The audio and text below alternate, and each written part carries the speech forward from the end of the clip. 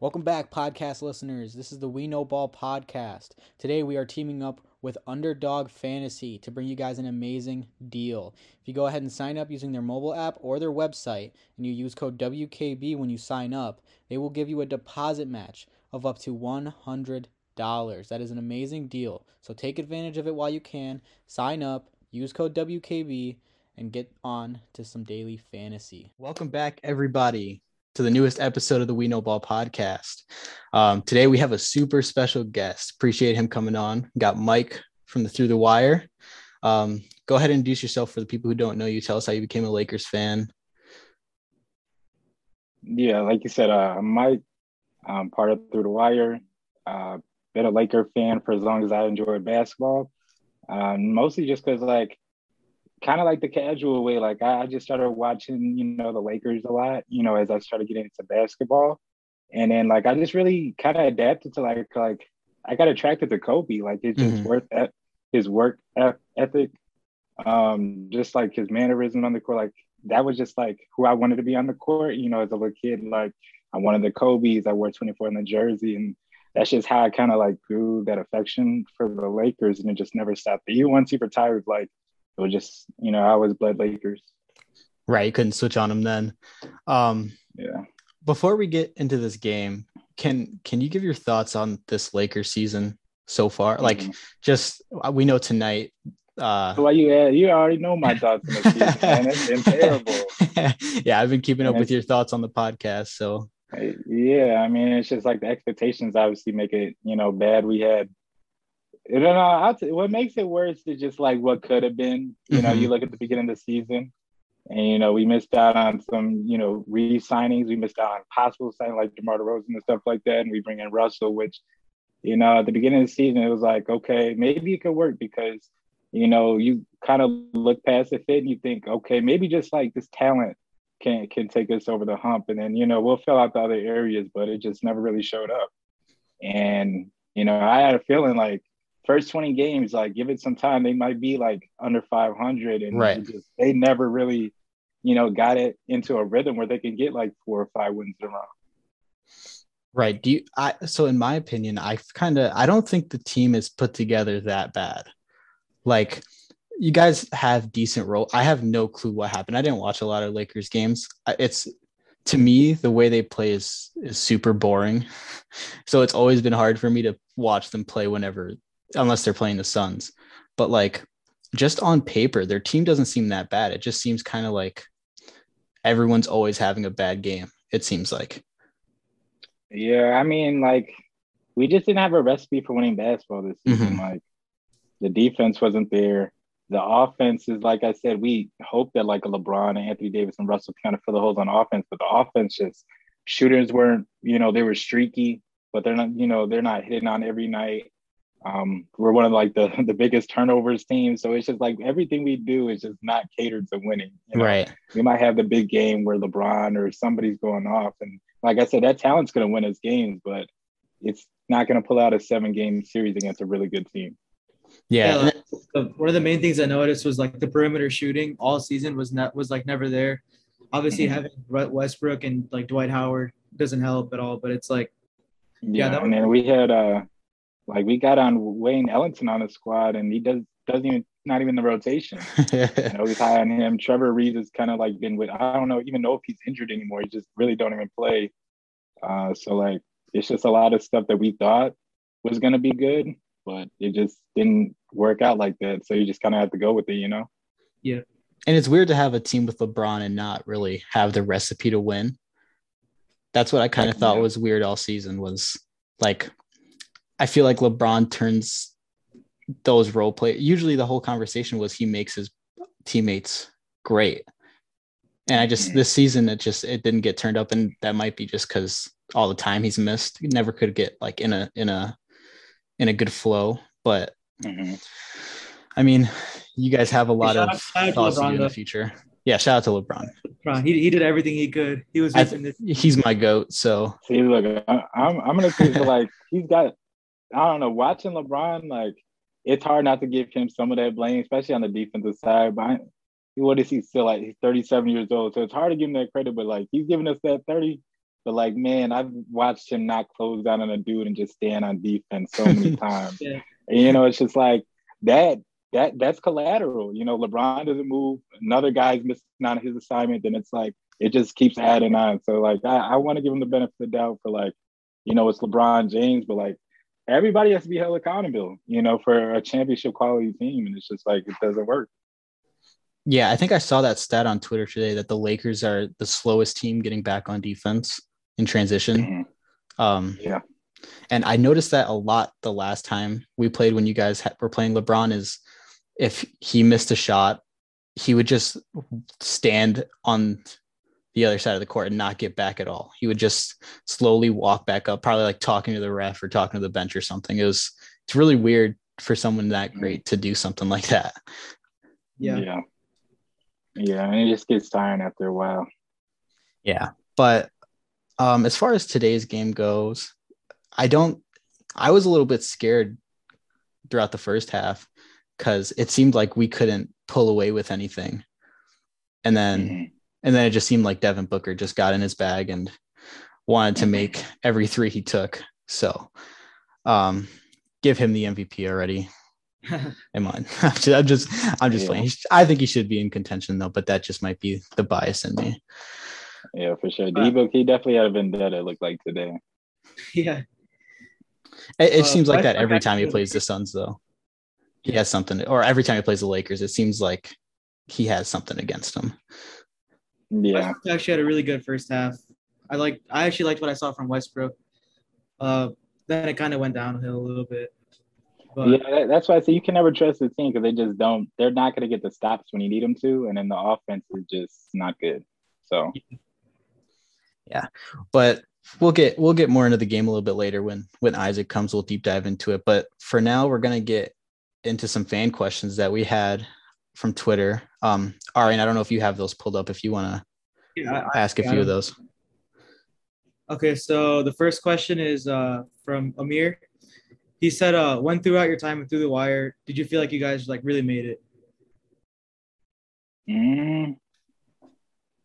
I really don't even feel like we still made it, but I guess I would say like all-star weekends, we get to hang out with a lot of other like content creators and like people of higher stature. So it just like feels like we kind of belong in that group. So I would say like maybe all-star weekends, but other than that, I still don't feel like we really made it over the top.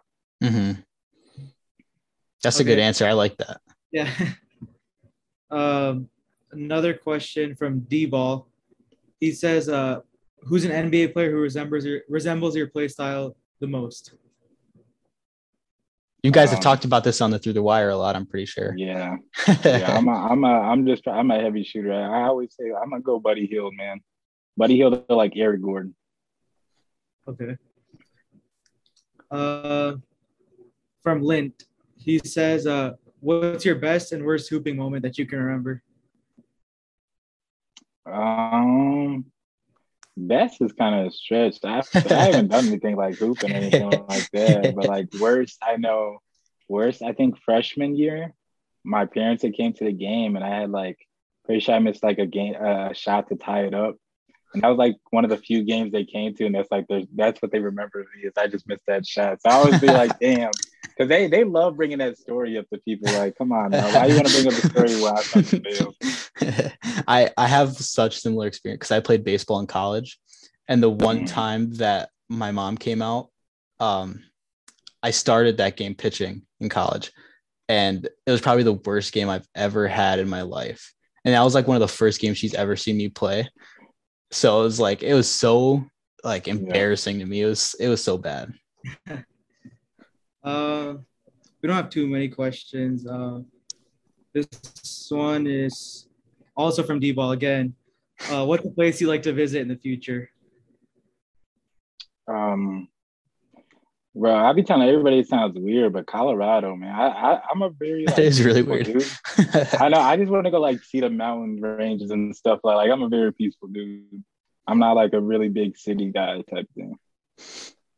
Yeah. Yeah, I have a friend from Wyoming, and he said it's like that. But you forget places like that are even states. Yeah, Montana, what is that? yeah, as far as are there any more questions, Arian? No. Um, if you have any questions, Arian, for Mike, we can get into those. Uh, I don't know. It's kind of hard to think of it on the spot. Yeah, we were expecting usually our other host Isaac is like he's our like conversation starter. We're still trying to gel into all that. No, you're good. It had lagged a little bit. I didn't even hear what you guys said, Oh no, no, but I no, can you're hear you good. then. Yeah, Yeah, Zoom no, I Zoom can hear you now. is tough sometimes to go about that. Mhm. Okay, so when you guys had to switch to Zoom for like through the wire, how was that whole experience? It was like all right. It wasn't the same as just like being in person, obviously, but we kind of got used to it. I feel like eventually, like after we got back to the studio and everything, it kind of felt like the Zoom era was just like I said, it was an era in itself. Yeah. If you go back and look at videos, just like we were really doing that for like a year and some change, or just like consistently just uploading on Zoom. It's crazy to think that it was that long that it lasted like that because it just I don't know. COVID happened like 3 years ago is when it started almost. I know, like it felt like an eternity. We were doing it like we couldn't even imagine like, oh, we're gonna get back in person, but like, I mean, it came back obviously. Yeah, I know on Zoom you guys had Javon Carter on at one point. Mhm. Must have been cool talking to him. Do you guys ever plan on having any guests like in person? I think there's plans to. I don't know if it's like a priority though. Mm-hmm. Um, we have other things we're kind of looking to do. It's just not one of our priorities right Right. now. Guests would always be like a cool thing to have, but it's just not it for us right now. Yeah. Yeah, you guys are doing perfectly fine with what you're doing now. So Mhm. Just one question back to basketball. I just wanted to hear from a Lakers fan. I saw it on the timeline a little bit. It's like, what would you grade LeBron's time so far in LA? Because obviously he won the ring, but like as a whole, Um, I mean, like the ring is a big part, for yeah, him to come back and get that ring. Uh, but like when I look at it as a whole, I kind of do think about like a lot of shit that's gonna happen with our future and how that's just gonna unfold. But like I said, it really hasn't unfolded. I have no clue what's gonna happen. I don't know if they're gonna trade Anthony Davis. They're gonna somehow pull a trade for Westbrook. I don't know if they're gonna somehow get like I just don't know yet. But for what I've seen right now, the ring is a big part of it, and I really can't take that away. There's obviously some stuff that is like the defense is a big thing. I think is a criticism with LeBron James. It's just like I guess a little bit of accountability factor. But overall, if I had to give him a grade, it'd be like an A minus. Like for overall, that ring was really big, for to bring number 17 to LA. And then that was his fourth ring. And then like, not too long ago, people were thinking like this, he could get his fifth ring. So that was a big moment for him once he got that fourth one. yeah, I'd agree. yeah, I saw on Twitter today by someone by Jake L. Fisher. I guess he's like an inside person for the Lakers. Um, he said that after the season, they're parting ways with Vogel. So, I um, mean, Quinn Snyder and Doc Rivers are the two potential replacements right now. So that's what he said. I mean, I think those are upgrades to the coaching spot. I like for the time Frank Vogel was there, I thought he was okay. Especially during that, the bubble run and everything like that. But like it was the defense that really brought him, that made him stand out. I thought he was a part of that like execution too, because I really liked how the Lakers executed over the past few years, prior to this year at least. Mm-hmm. But like it just seems like everything kind of fell off, it kind of realized it felt like they really wanted to rely on just like LeBron at age 37 is still gonna do this. AD, even though he's had these tic-tac injuries, they just kind of relied on so much that it just kind of fell apart on him. Yeah. I have to assume it's kind of hard to coach with three superstars on your team like that. Yeah. Like it's got to be hard to like get, especially when there's no effort. Like the whole that was Anthony one thing Davis we thing, just there's no lacked. effort. Yeah. Mm-hmm. I mean, outside Anthony Davis, a lot of the players, and like it's just personnel, but I can't expect Carmelo to go out there and hustle and like Malik Monk to go out there and be in the league. Like, we just didn't really have the personnel. And even when we did pick up guys like Stanley Johnson and Wenyen Gabriel, it's just like they can only do so much. You can only really count on them to do so much, even though they were so big for us, you know?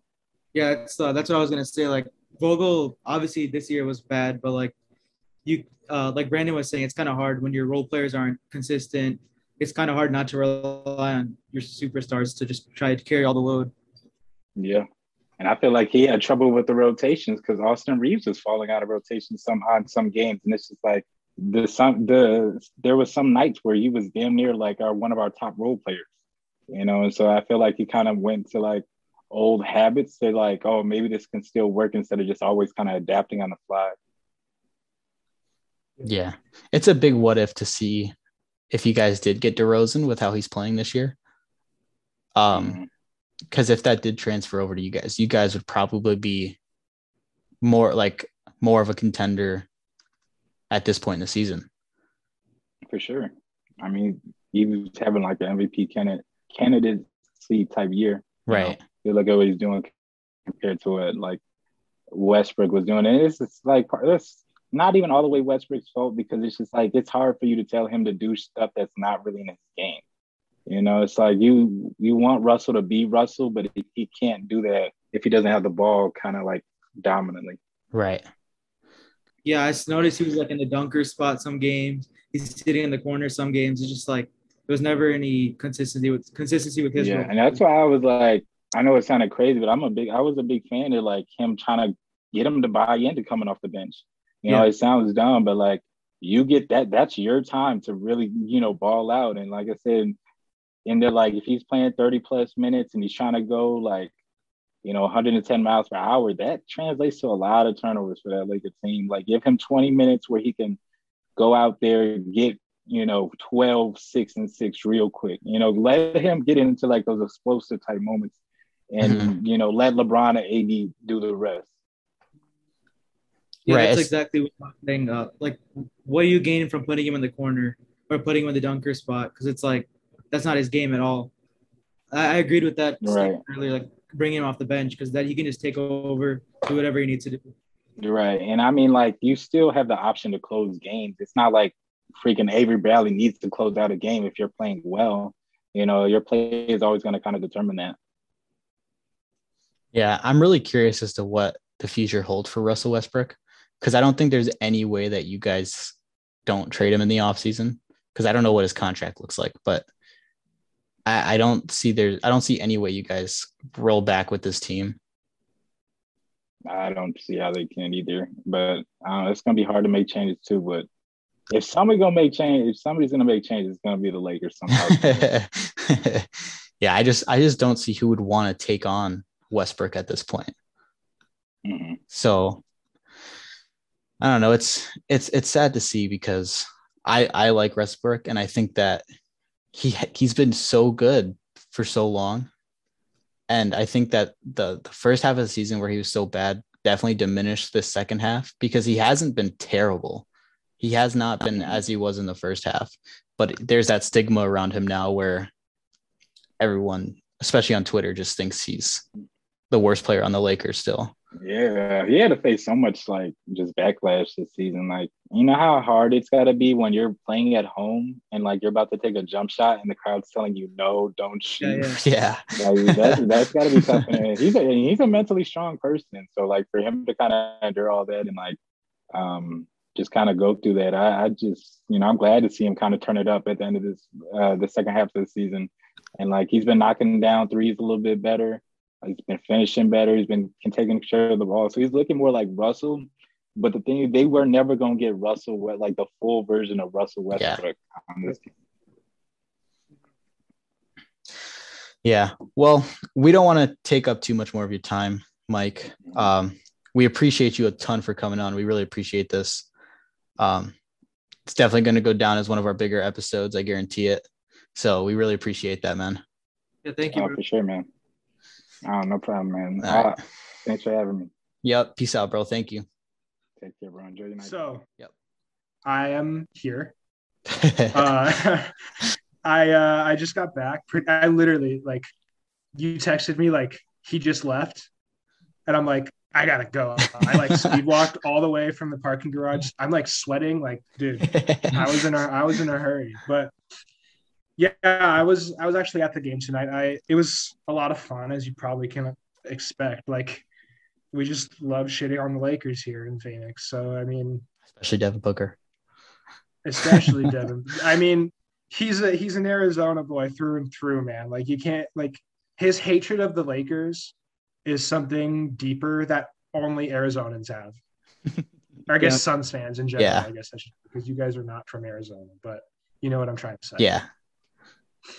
Yeah, that the hatred that man has for the Lakers is, so I've never seen anything like it. Like, from a player to a team, for no reason too. Like, there's not even like nothing. Like, there's nothing against him. Like, it has to just be like the Lakers just pisses him off. Like, yeah, it's weird, but I'm not complaining. no, not at all. He kills him every time. But I don't know if you guys mentioned like this.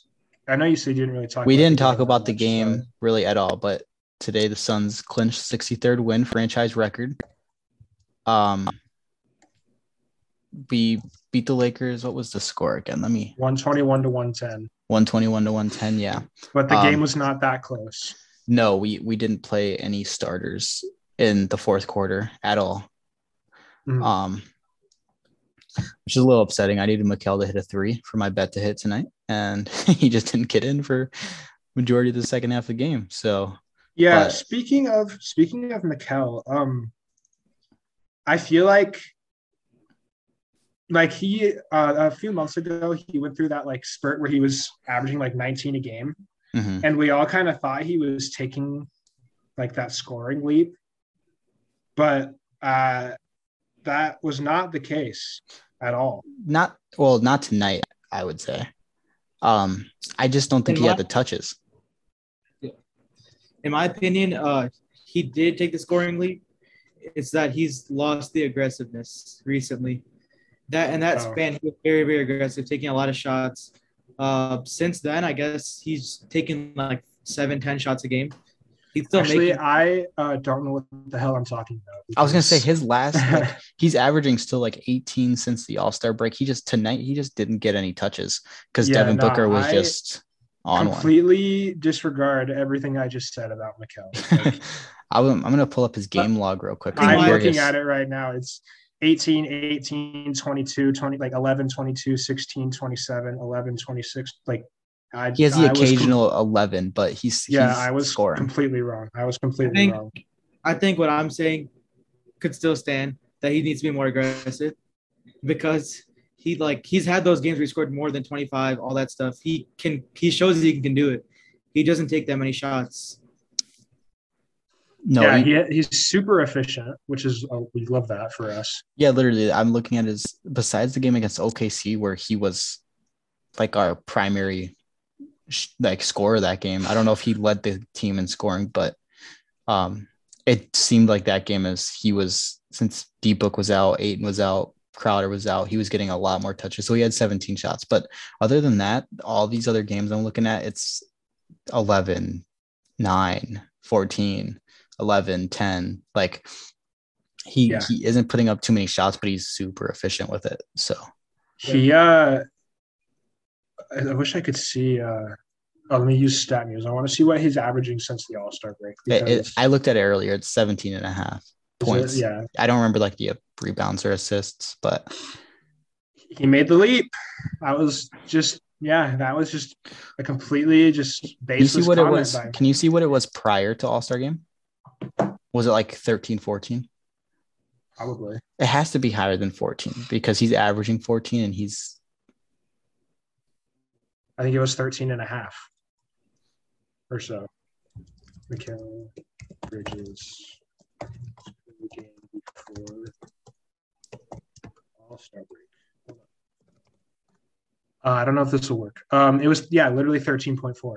Wow. Yeah, so he's literally up. Well, he's only up 1 point per game if you think about it. From his stats now, but let's not like post All-Star break is what's important. Yeah, he's taken that leap. And I'm curious about Ayton. Because I feel like his is probably about the same. Yeah. He also had a really, really good game today. Yeah, he was amazing today. 10 for 14, 22 points, 13 rebounds. What is Ayton's season average? It's like 17, right? Yeah, I'm pretty sure. I think he's averaging 18 and a half since the All-Star game. His season average is 17 and 10. Before the All-Star break, he was averaging 16 and a half. So he improved too. So I think this bodes very well for the Phoenix Suns that all of their best players took scoring leaps this season. Devin Booker's averaging a career high. And then Mikal and Ayton both averaging 17 and 18 and a half, respectively. Devin Booker's averaging a career high? Or he was like a couple days ago. I think his I know he had like a bad game the other day, so it might not anymore. But I thought he was still at 26, and I thought his career his career high is 26.6. 26.6. Yeah. Wow. I thought it was higher than that. Wow. Also, Cam Johnson's averaging 13 points per game. And last season? Last season he averaged 9, and the season before that he averaged 9. So he's taking a little bit of a leap. And he's averaging 12 since the All-Star game. His efficiency has went up by almost 10 from three-pointer and then 5 from the field goal from regular. Yeah, I think it's very important. And I'm even Shamet too. I'm not going to look up his numbers, but I'm sure Shamet has improved since the All-Star break too. 100%. He has to. All of the Suns, like most important players, have all like taken a step right before the playoffs. And I know we're like worried. Like some people were starting to like worry after the last 2 games. But well, I feel like this was like the perfect bounce back game for us. Yeah. This could not have gone better. Yeah. But now, I mean, at least as far as I'm like concerned, this regular season is over for me. Oh, yeah. I won't be mad if they rest or anything. I could give a damn about these last 3 games. I really don't care. The Clippers are probably going to come out and like try against us tomorrow because aren't they still like fighting for the play-in or whatever? I think they clinched it. I think they probably positioning maybe. Let me see. There's 3 games left. They'd be fighting for positioning at least, but well, no, if there's 3 games left, they clinch the 8th spot because they're 4 games ahead of Pelicans and 6 games below Timberwolves. So they're just there. They're at the 8th spot. Yeah. There's no way. It's a back-to-back, so I doubt Chris Paul will play. I doubt Ayton will play. Honestly, I mean, yeah. Like if nobody ends up even playing in that game, don't be surprised if you just see that game in a joint episode in a few days. Because if all the starters rest and there's just not really, But this, as I was saying, this is the perfect bounce back game for the Suns. I almost just wish it was the last game of the season. Actually. Mm-hmm. I almost wish the Lakers had just made the playoffs so that we could play them in the first round and just wash them. But see, I'm on the complete opposite boat of that, and not because I just wanted the Lakers to lose. It was the same thing that I think of when I'm like talking football. Is you never want to play Tom Brady in the playoffs ever. You don't. And it's not the same with LeBron. There's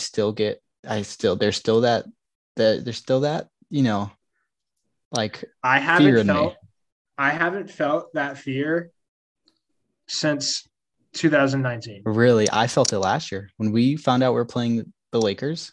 Oh, I wasn't worried. I personally wasn't worried last year. I was team Suns in 6, bro. I was parading that shit everywhere. Oh, I didn't think we were gonna lose, but you're playing LeBron James. Like that was my thought process with it. And I knew we were gonna win the series. It was in game 1 after Chris Paul went down. And Booker and the crowd was just like the crowd was dead. We were all like deflated. And out of nowhere, Devin Booker just has this like, he just blazes down the court and just throws down this crazy. I know you guys know what play I'm talking about. Yeah. Yeah, it was. I think it was on Anthony, not on Anthony Davis, but Anthony He Davis. blew by Schroeder. Yeah. Yeah, that play is when I knew we were going to win that series because that play happened without Chris Paul. That's when I knew. I was like, yeah, like now I know that this team can beat the Lakers. And like I don't know what it was, but like that play just filled you with so much confidence after that, you know? Yeah. I'm kind of hoping for like either way, I'd much rather play those teams in the play-in than I would the Lakers. That's wild to me. I'm way more scared of the Clippers than the Lakers. I was just gonna say the Clippers are the one team that I wouldn't want to face. I'm more scared than every play-in team than the Lakers. I'm not. I would not be scared of the Pelicans or Spurs. Playoff experience matters. Even though it's hard to say playoff experience matters when we just went to the finals, but it does with such a young team like those two. Well, it matters obviously, but when it comes like experience doesn't matter if you literally like can't cohesively play as a team. Yeah, I know what you mean. And like when you have Frank Vogel using all of his timeouts in like one quarter, literally this team, I'm telling you, even if this team was like the 7th seed and actually, or like the 6th seed and actually made the playoffs, they're getting swept. And this team has no future. I'm sorry. No, I agree. That's what we kind of talked about with Mike on the first half of this episode. But I was just looking, if the Nuggets lose out their next 2 games and the Timberwolves win, the Nuggets would be in the play-in. I'm going to be so mad if Jokic wins MVP. Yeah. I'm going to be so upset. There should no reason, especially if he makes the play-in, there should be zero reason that it would. I think it would automatically go to Embiid at that point. Dude, I will be so pissed. But isn't it, to me, I've been thinking about this today after that, what Draymond said. It's so weird. And after what KD said, it's so weird for someone to get so much love from their peers, the people who actually play the game. And then get so much hate from the fans. Or just the media. Like the media doesn't fucking play. No, yeah. I was literally telling my dad about this at the game. Like the players love Devin Booker. If you ask NBA players about Devin Booker, they'll sing his praises all day. Literally Kevin Durant. Yeah. Today, there's that Kevin Durant quote going around. You can literally say your favorite player's favorite player at this point. Yeah. KD's favorite player. Damian Lillard's favorite player. Damian Lillard said it on live TV, bro. Like, yeah. LeBron said that last year. LeBron said Devin Booker is one of the most underappreciated like stars. He tweeted that. I know you guys remember that. Yeah, was that during All-Star when he was a reserve? It was right after the yeah, All-Star. It was yeah. So I mean, Devin Booker has the respect of all the best players in the league, and the fans just refuse to see it. I don't understand it. Whether it be from they literally just are actually like delusional and don't think he's that good, or they're like purposefully. They could. I mean, I think it's the Chris Paul effect. This could just be one massive troll. And he just comes out. I've been thinking about that. I'm like, I'm a little like, I won't be surprised if he gets a lot more votes than we thought. I feel like, especially after tonight, with all the storylines going into this game and the fact that he had 32, 7, and 4 and shot 6 of 9 from 3. In three quarters. Emphasize that he shot 6 of 9 from 3. I think that's very, very important to how the media is going to look at this game. Yep. 75%. I think if Devin Booker had 32 points, but he had like 2 threes and made like 15 field goals or whatever, I don't know how many he had tonight. I'm just guessing. He had 12 or 11. So if he had like 17 field goals instead of like you know what I mean? Like, yeah. I feel like that would be looked at differently because, and we heard it on ESPN, Devin Booker's game isn't flashy enough, and that's why he's not an MVP candidate. He's sitting here catching oops and hitting 6 threes in a game. Like, yeah, he caught an alley-oop too. Like Devin Booker, tomorrow when this episode comes out, we'll see if I was right. People will be by the time people listen to this, all the headlines will have already come out tomorrow morning. So we'll see if I'm right. I feel very confident about this, though. And I really do think that today's game probably earned Book a lot of love in the MVP race. You think that it's going to shift? I do think. I just feel like tonight was like. Do you think he can overtake Jokic in the media's eyes after tonight?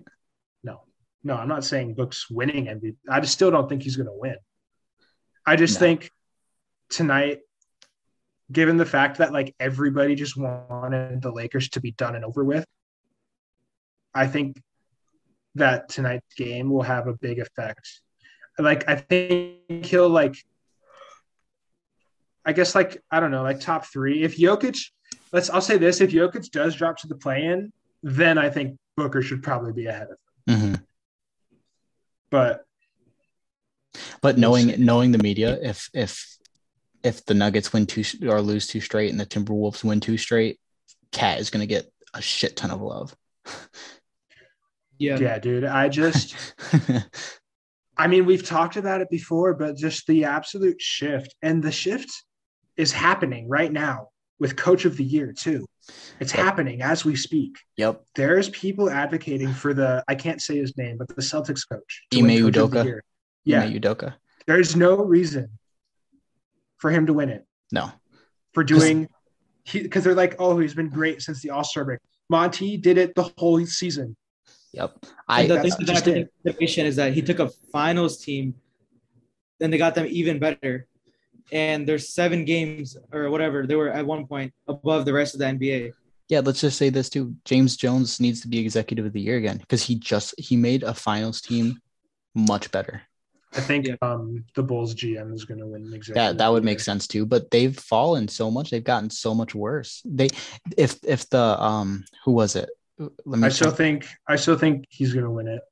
He made the right move regardless of because to be fair. To be a little fair to the Bulls, Lonzo is out for the season now, and Caruso's been like in and out. So I'm not saying they're like a contender at full strength because I don't think they are, but we never really saw them like at full strength for like an extended period of time. So I do still think. So literally, if the Cavs would have beat the Magic, the other night, then it would have been a one game in between the Bulls and the Cavs for the play-in. But the Cavs lost. The Cavs lost to the Magic, yeah. But I'm saying they were that close to being a play-in. The Cavs fell game. off too. They did. That's crazy. I'm kind of stealing from timeline. I just want to say though, I've mentioned I kind of hope Monty doesn't win Coach of the Year. Just the amount of fuel the players care 10 times more about Monty than they do about their own accolades. Well, and the thing is, so does Monty cares more about the team and the championship than about right. So too. No one's really getting hurt. So it's a win-win, really. I see where you're coming from. Yeah, I just think that it's more in the I think coaching is more like valued than it should be. You think it's overvalued? I think so because like we were just talking about with the Lakers, I think Frank Vogel, we were talking about this with Mike. I don't think Frank Vogel is a terrible coach, but it's really hard to coach when you don't have motivated players. You know what I'm saying? Yeah, like I guess he does. He still doesn't have to use like all his time out. Imagine, okay, so like what I'm saying is we know how great of a coach Monty is. Put him on the Magic. They're not that much better. You know what I'm saying? Like your players matter, but your players matter 10 times more than a coach does. Like in football, I think that like coaches are extremely overvalued because a lot of coaches have offensive and defensive coordinators. You know what I'm saying? And they still get all the slack for that. I think it's weird to me. The thing that's different about Monty is that he's like a player's coach, obviously. Right. And he makes himself very I don't know. Yeah, likable. I think the players really want to play for him. Monty's value as a coach doesn't necessarily come from like his X's and O's.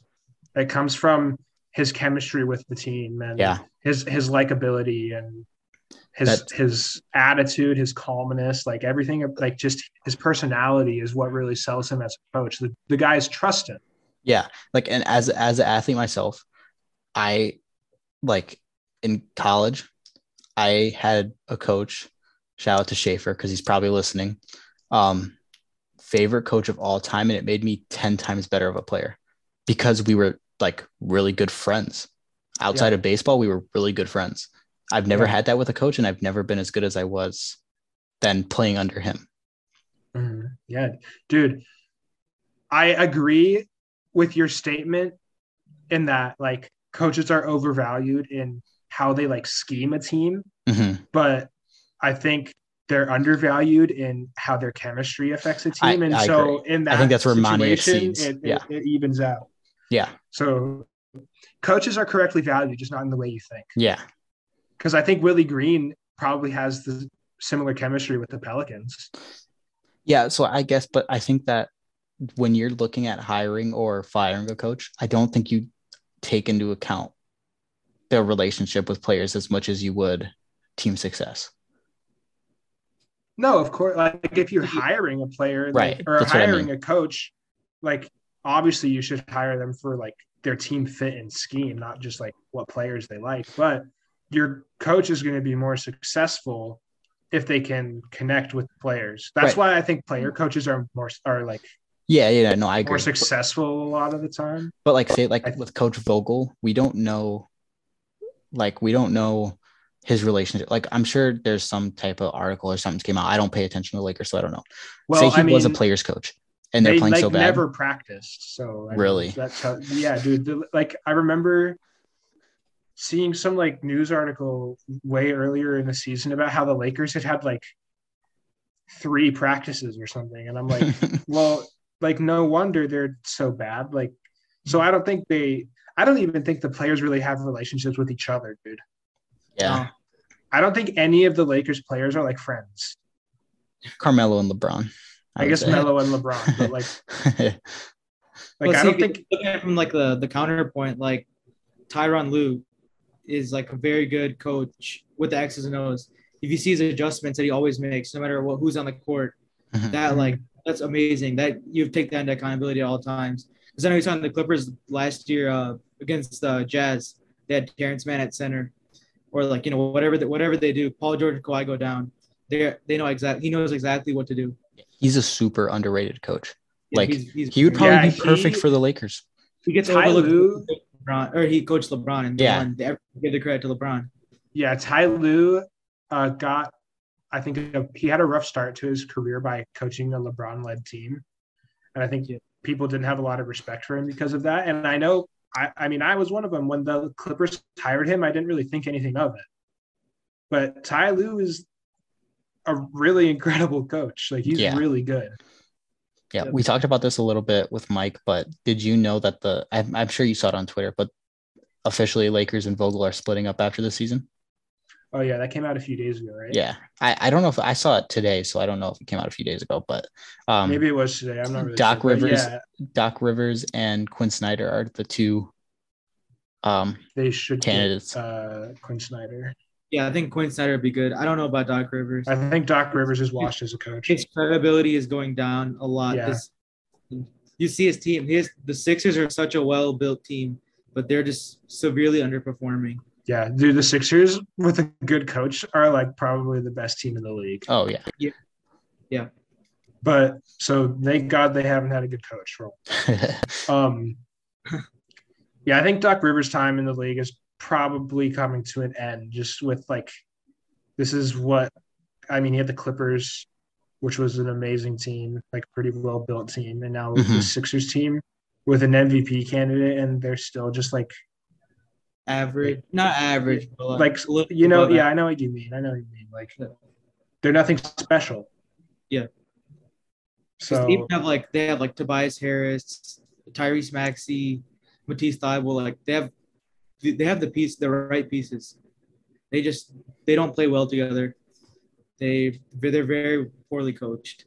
Yeah, I feel like chemistry is still kind of a thing with the Sixers too. Granted, I don't watch a lot of their games, but I don't think any Harden team has ever had good chemistry.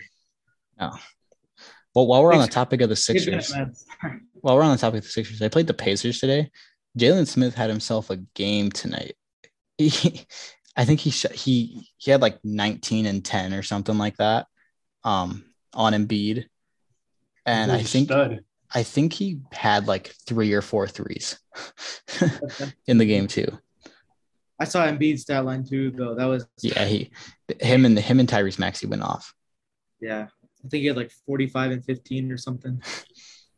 But you're going up against Jalen Smith, so yeah. Jalen Smith is so sad, man. I wish we could have kept it. I mean, I've seen a lot of Suns fans advocating to try and bring him back this summer, which I wouldn't say no to as long as he's cheap.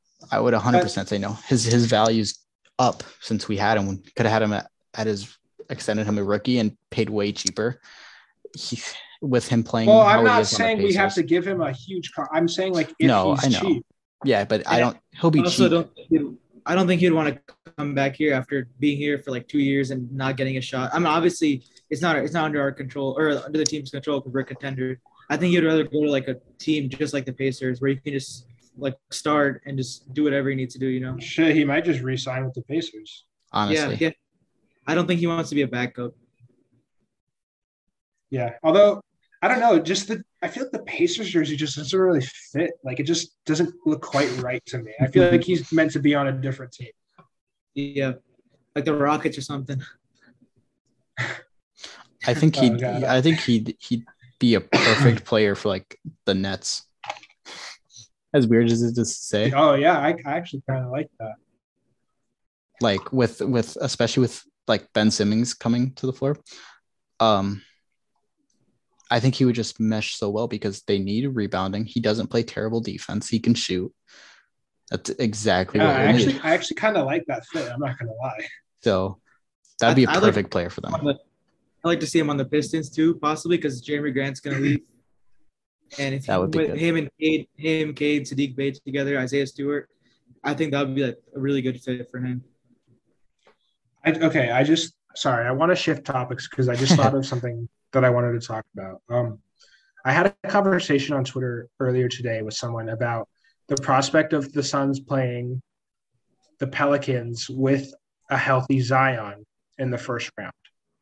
Is that possible? There was a report that came out today. I forget like who exactly said it, but there is like belief that Zion will come back for the first round. Yeah, I saw the report. Yeah, he'll be back. He could be back for the playoffs. Well, not guaranteed. We have to think though that the Pelicans have to first beat the Spurs and then have to beat whoever loses between Timberwolves and Clippers. Yeah, but just in this hypothetical, let's say they did that. Mm-hmm. And now they're playing the Suns and Zion's healthy. I feel like that is like all bark and no bite type thing. Like Zion being in the lineup like looks scary, but I really actually don't think it would change the series. I don't think they're not winning in 7, but I think it could definitely be like in the first round. We don't want to have to play more than 5 games, in my opinion. I think a series against the Pelicans would go 5. Right. You don't, and with us being a 2 seed, with or without Zion, by the way. Yeah. You don't want first round. You don't want to go more than 5 games as a 2 seed against whoever makes the 7 seed. You're just playing extra games. Oh, 1 seed. Yeah. I'm thinking last year. I don't know why. You don't want to have to 8 seed. You don't want to have to just play more games especially when we've been playing our starters so much towards the end of the season. Like, yeah, I want to talk like specifically about Zion. Does like Zion getting inserted into the Pelicans roster like change your opinion of them at all? I mean, if he's fully healthy, like you said, they do become like a pretty dangerous team. But if we're talking a matchup with the Suns, I don't think it's too big of a deal because we do have DeAndre Ayton, who when he guarded him last time, I don't think Zion did too good, like last season or whatever. But we would get heavily out-rebounded. We probably get out-rebounded, but my thinking. Yeah. Immediately, it's just like right off the bat, Zion is taking shots away from CJ and Brandon Ingram. Mm-hmm. Yeah. And then on top of that, you are having to run schemes and plays with him that he like probably hasn't practiced because he's been injured. Herb Jones loses minutes as well. Herb Jones loses minutes. We have no idea where Zion's at defensively. He could be a turtle out there for all we know. And he could be on a minute restriction. Like, there are so many variables to a Zion return that just make it. I just don't think that it is a thing. I don't think that's like, oh, Zion comes back, they're going to go on a run. You know, like. Yeah, especially a smart team would just hunt switches against them.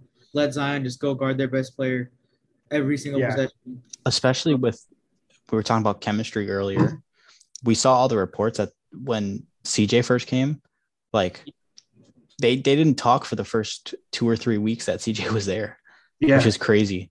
So like, I don't think they would have that chemistry on the court at all.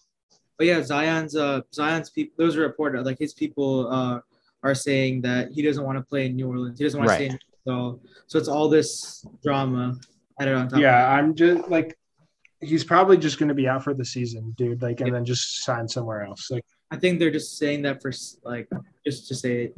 I don't think he'll actually come back. Just for fun, yeah. I can't I'm in playoff mode. I don't know about you guys. It was really hard for me to finish watching this game. I'm not gonna lie. It was very easy for me to watch. This game was very easy to watch for me. No, I mean like the last 7 minutes. Oh, when it was just the bench? The fourth quarter. Yeah, it was just like, just get this over with at this point. Yeah, and we watched them celebrate. The Lakers did their fake comeback, and we had all of our backups then. Yeah, there was that short period of time where they were playing their starters.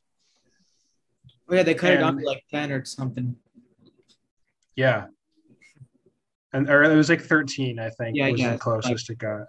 Yeah. So, this playoff picture doesn't have like the play-in. That's kind of weird.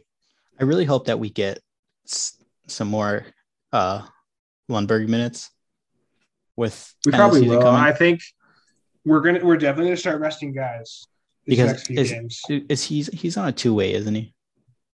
Yeah, I think so. I think so. He's got to be. He wouldn't get minutes in the playoffs anyway, so it doesn't matter. Yeah, he's not getting. One thing about minutes, I had a question. So Aaron Holiday kind of fell out of the rotation. Not surprising. The overtime game against the Kings, he played 23 minutes. But then the Bulls game, the Timberwolves game, and the Lakers game, and the Thunder game, he played less than like 10 minutes every game. Would you guys know any reason why? Chris Paul's back. Chris Paul and Cam Payne are both playing well. Yeah. Because I expect Holiday to get at least some minutes off the bench. And he does. He gets like 10. He had 5 minutes last game and 6 minutes a game before that. Yeah, he gets some minutes off the bench. No, there's no room for him, which sucks. But yeah, you hate to see it, but right. Also, it's very comforting to know that should one of Chris Paul or Cam Payne go down, you have that third playable guy. We are so deep. Yeah. We have a serviceable player if our backups go out, which is funny. Like, except Elfrid Payton. Yeah. No, I'm saying like if Cam Payne goes out, we have Aaron Holiday.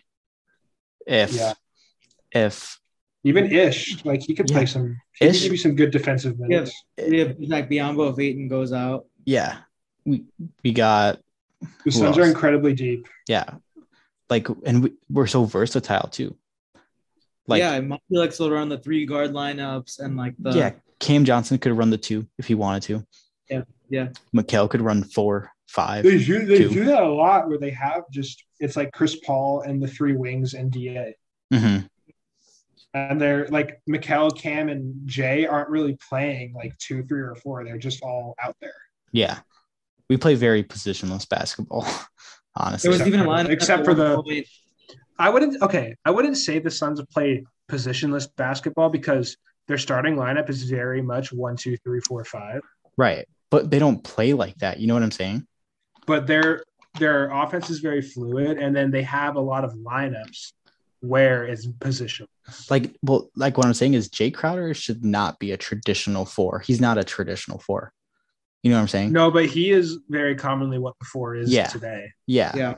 But you look like Robert Covington, like I guess that's the only one I can think of, but you know what I mean. Yeah. There was a lineup of like where they run Shamet, Payne, and Booker together. And then even like Holiday, whatever. There was one game where Booker was running power forward for like a few minutes. I don't know if you guys remember that. Like Cam Payne, Chris Paul, Landry Shamet, Devin Booker, DeAndre Ayton. That's hilarious. Yeah, I mean, and then of course you have like Point Book. You have the Point Book and Wings lineup. Yep. There's so many. That one's always fun. Like, and these lineups are all good. Yeah. Or at least for the most part. Do you guys remember that lineup where we had, was it Ish at center? Yeah, against the Spurs. Yeah. That actually worked. It was so good. The Ish game. That's why I think we're very well equipped for the playoffs because we have things to combat every situation. Like if you want to go big, you put Ayton and McGee in together. If you want to go small, you run the 3 guards, 2 guards, like whatever you need to do. But all the wings together always works no matter what. So I think and just about any lineup works with Chris Paul out there. So yeah. Right. And so you could put out Chris Paul with Ayton, McGee, Frank Kaminsky, and Biyombo, and it would probably work. That'd be a dangerous pick and roll. Fucking like we could run double pick and rolls. just run a pick and roll. All Chris Paul has to do is run towards the rim. All 4 centers crash. He just throws it up, and one of them's bound to catch it. Yeah. Literally have set up pick like 3/4 away up the court, or like a 4th away up the court, then at half court, then at the 3-point line. They're all just them like cones. Yeah. I know what you do. What you got to do, you got to have all 4 of your tallest guys just like make a ring around Chris Paul, so that nobody can get to him. He can just dribble up to the 3-point line and just shoot open shots the whole time. No, but the thing that's awesome about the Suns is like, if needed, like last case scenario, I would trust Wainwright in a playoff game. Okay. Not as like an option, but him in the rotation, I wouldn't. Let's pause for a second. I would trust Ish Wainwright in the rotation in the first round. I guess it's all like situational. Maybe the second round. It's all situational. Depending who we play. Yeah, it's very situational, of course. But like if we're in a second round series against like the freaking Warriors and I see Ish Wainwright out there, I'm going to be like, I'm not going to be like, oh, we're good. I'm going to be like, this is making me kind of nervous. Like, yeah, the thing with him is he's not like a very good basketball player. He's a big monkey to throw at Giannis if that situation happens again. I literally think Ish Wainwright is literally just 6 fouls. Yeah. He's just someone to be there, just to be strong. I think if we had to build Lakers, he can go out there and try to stop LeBron. And hopefully hit the occasional corner 3. Yeah. And like we have to think if we just like we did it to Giannis in game 6, he made like 16 of 17 free throws. Yeah. Like, and before that he could not hit a free throw. Just like once he hit a free throw. It's just unfortunate that that's the kind of game plan you have to use with Giannis because of the whistle he gets. Yep. You have to take the foul. You just have to take the foul. Yeah, that's really your only choice. So that's why it's so important that you have enough guys to foul him.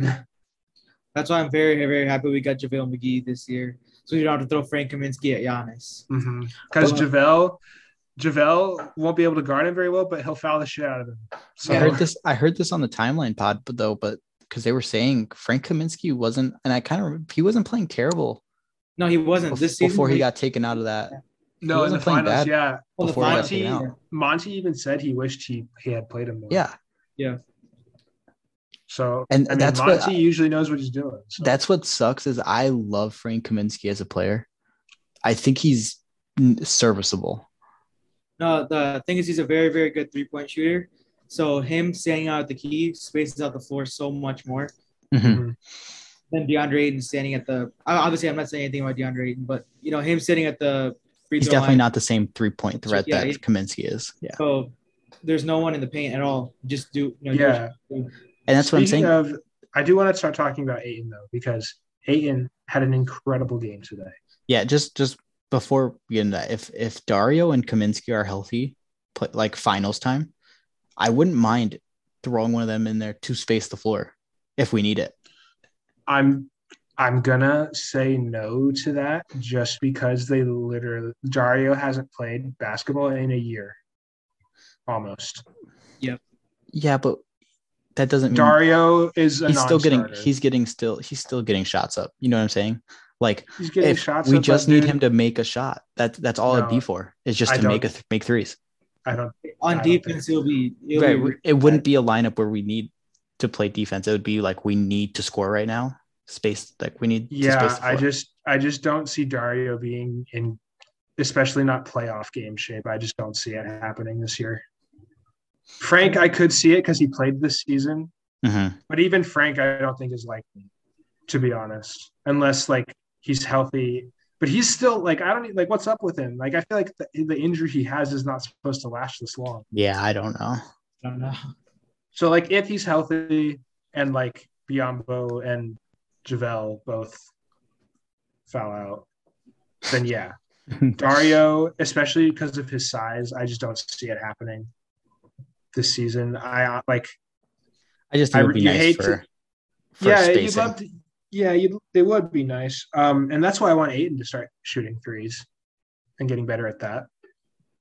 But to be quite honest with you, Brandon, I don't even know about Dario's future with the team after this season. I agree.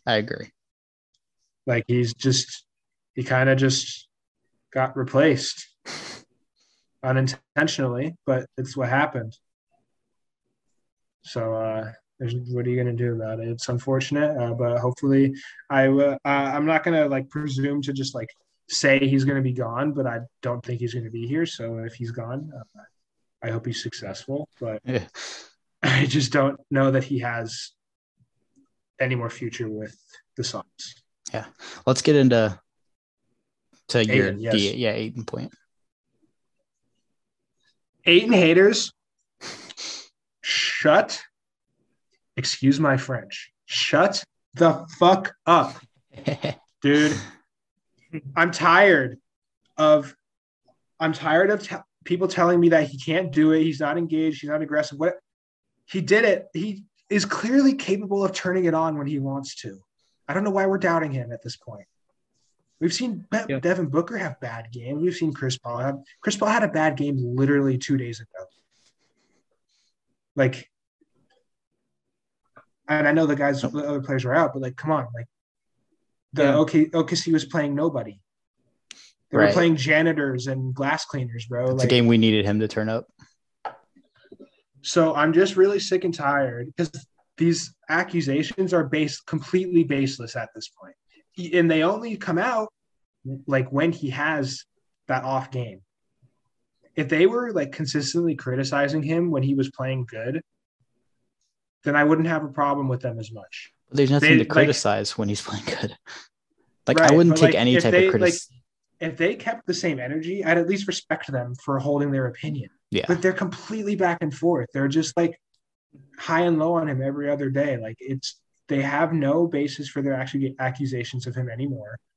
And it's like they don't take into account the matchups. Like he'll have a crazy game against Giannis and they won't say they're like, oh, we expect that. He'll just have one bad game against Mitchell Robinson. They think it's like the end of the world. But it's like he literally had an amazing he had like 30 against the Bucks, didn't he? Yeah. I think 30 and like 16 or something like that. If you look at his game log and like the games he performs and the games he does. Lakers tonight against Anthony Davis, 22 points, 13 rebounds.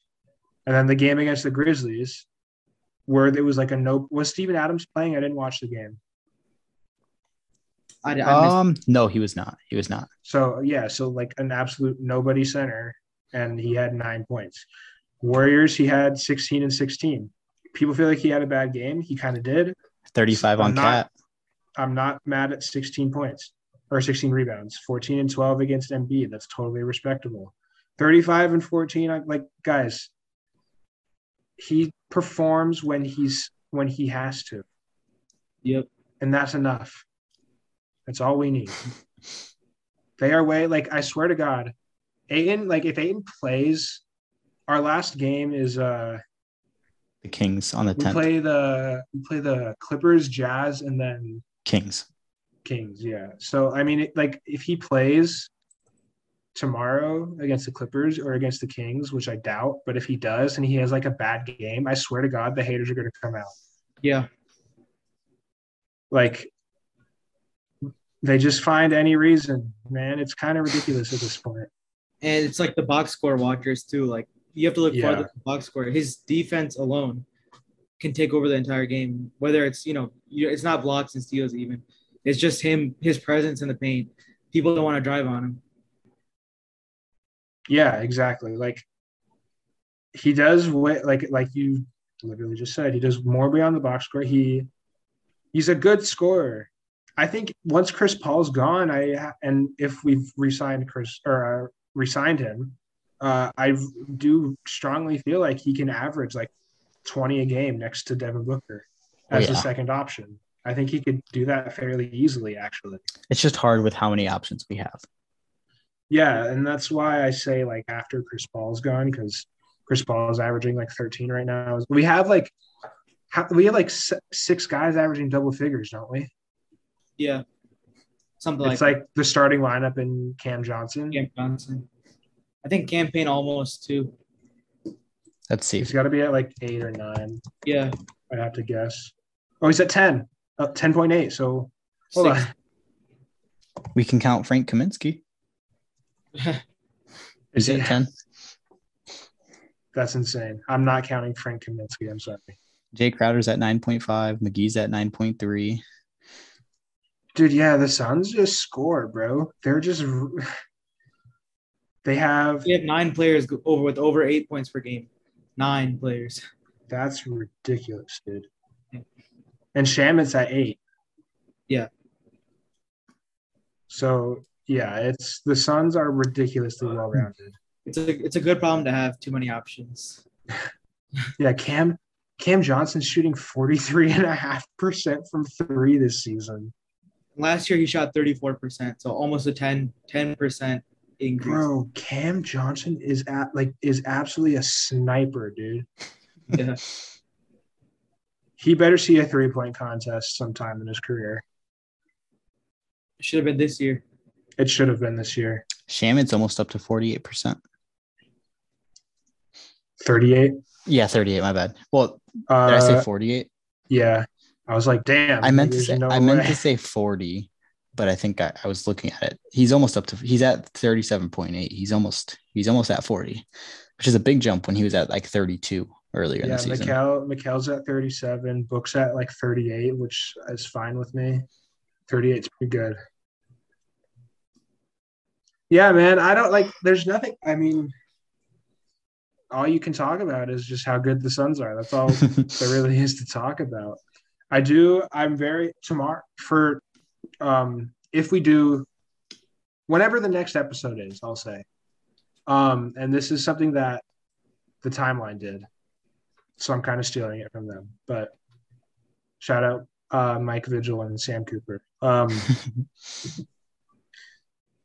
I want to go through like all of the Suns' potential first round matchups and just kind of talk about not necessarily why we think the Suns would beat them, but talk about ways in which those teams could potentially like upset us. Mm-hmm. That's kind of I like that.